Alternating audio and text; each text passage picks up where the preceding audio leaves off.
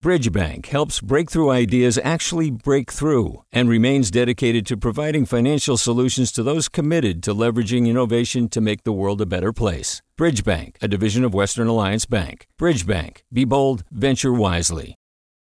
Hey, it's Avery Trufelman, host of Articles of Interest, and I've got to say, I've been a fan of KQED ever since I was a little kid, and I would come out to San Francisco to visit my grandma. It was just what we'd always turn on every time we got in the car, every time we were making dinner and turning on the radio. It was always KQED.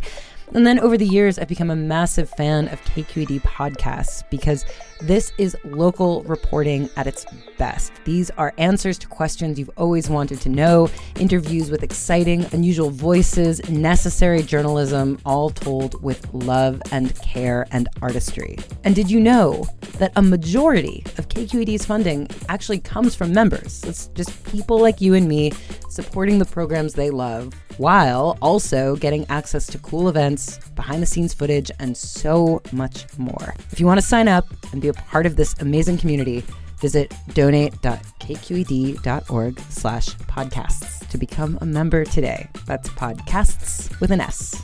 Thank you for listening, and thank you for your support. From KQED. This is the California Report. Good morning. I'm Lily Jamali. There are more evacuation orders in place this morning as fire makes its way deeper into the Tahoe Basin. KQED's climate reporter Ezra David Romero joins us now from Carson City, where he's been tracking the Caldor Fire, which has burned more than 200,000 acres and is just 20% contained. Ezra, good morning. Good morning.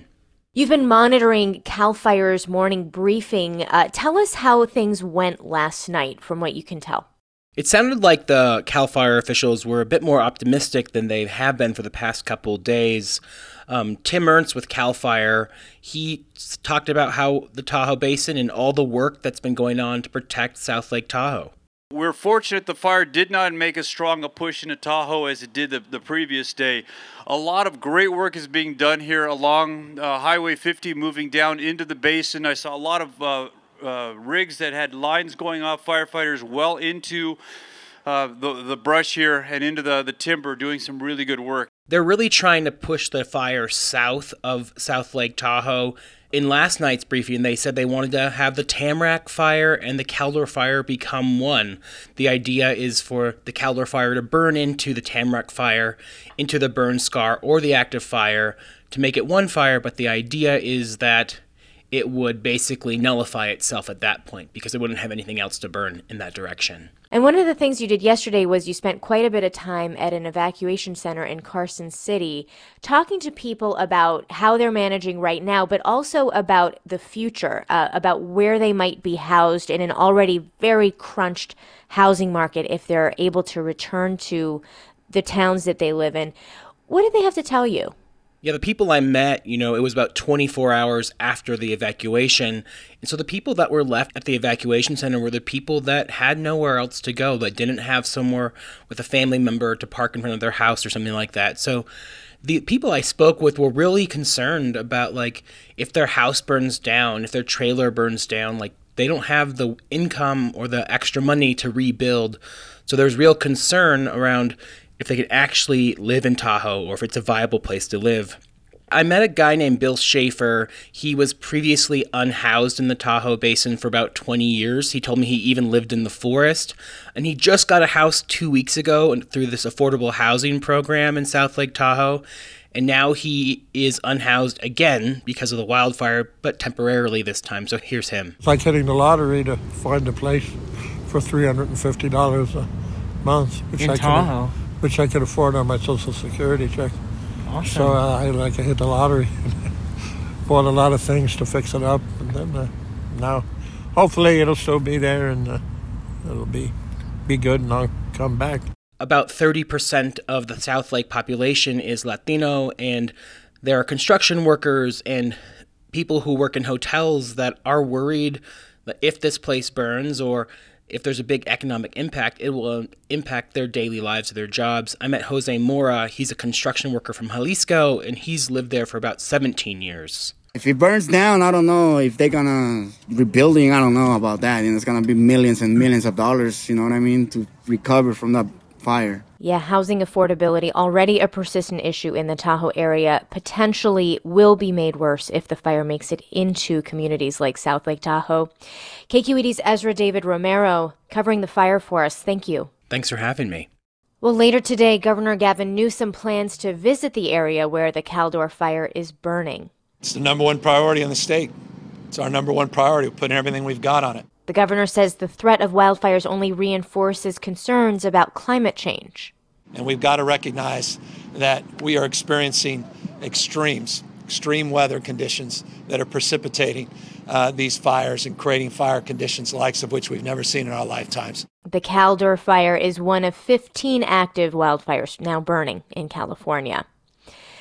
In Sacramento, Republicans in the California Legislature held an informal hearing on wildfire prevention yesterday on the steps of the state capitol.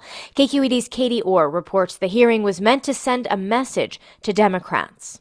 Democrats in the legislature have indefinitely postponed a similar hearing, saying they don't want to pull critical firefighter personnel away during a busy wildfire season.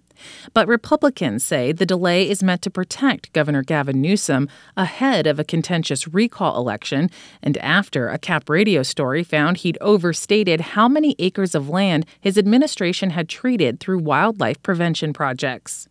Witnesses testified about the need to better manage forests and the need for more money for management projects, among other things. For the California Report, I'm Katie Orr in Sacramento. Hi, it's Terry Gross, the host of Fresh Air. We bring you in-depth, long-form interviews with actors, directors, musicians, authors, journalists, and more. Listen to our Peabody Award-winning Fresh Air podcast from WHYY and NPR. Hey, it's Glenn Washington from Snap Judgment.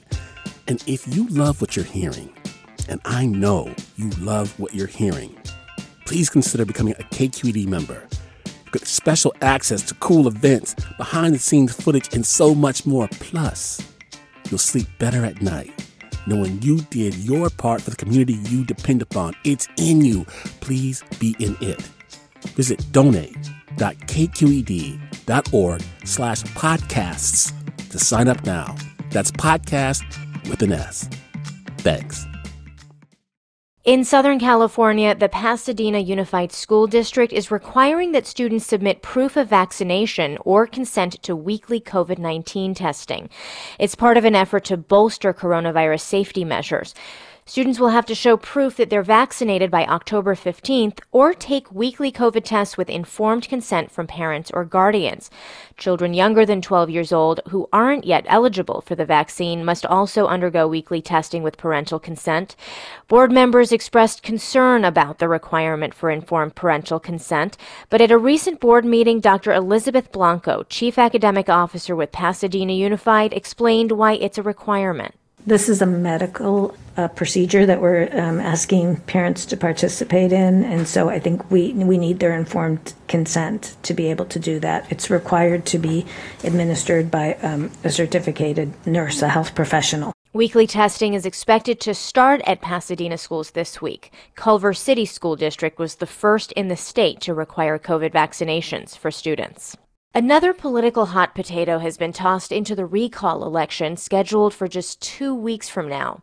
State Parole Board commissioners recently recommended that Sirhan Sirhan, who shot and killed Senator Robert F. Kennedy in Los Angeles in 1968, be paroled from prison.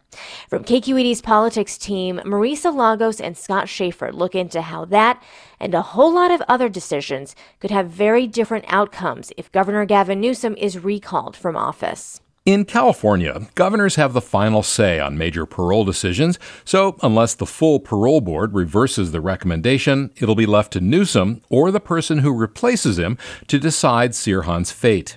Newsom says he'll review the parole board's final recommendation before deciding, but Republicans hoping to replace Newsom see a good wedge issue and are calling on him to keep Sirhan in prison.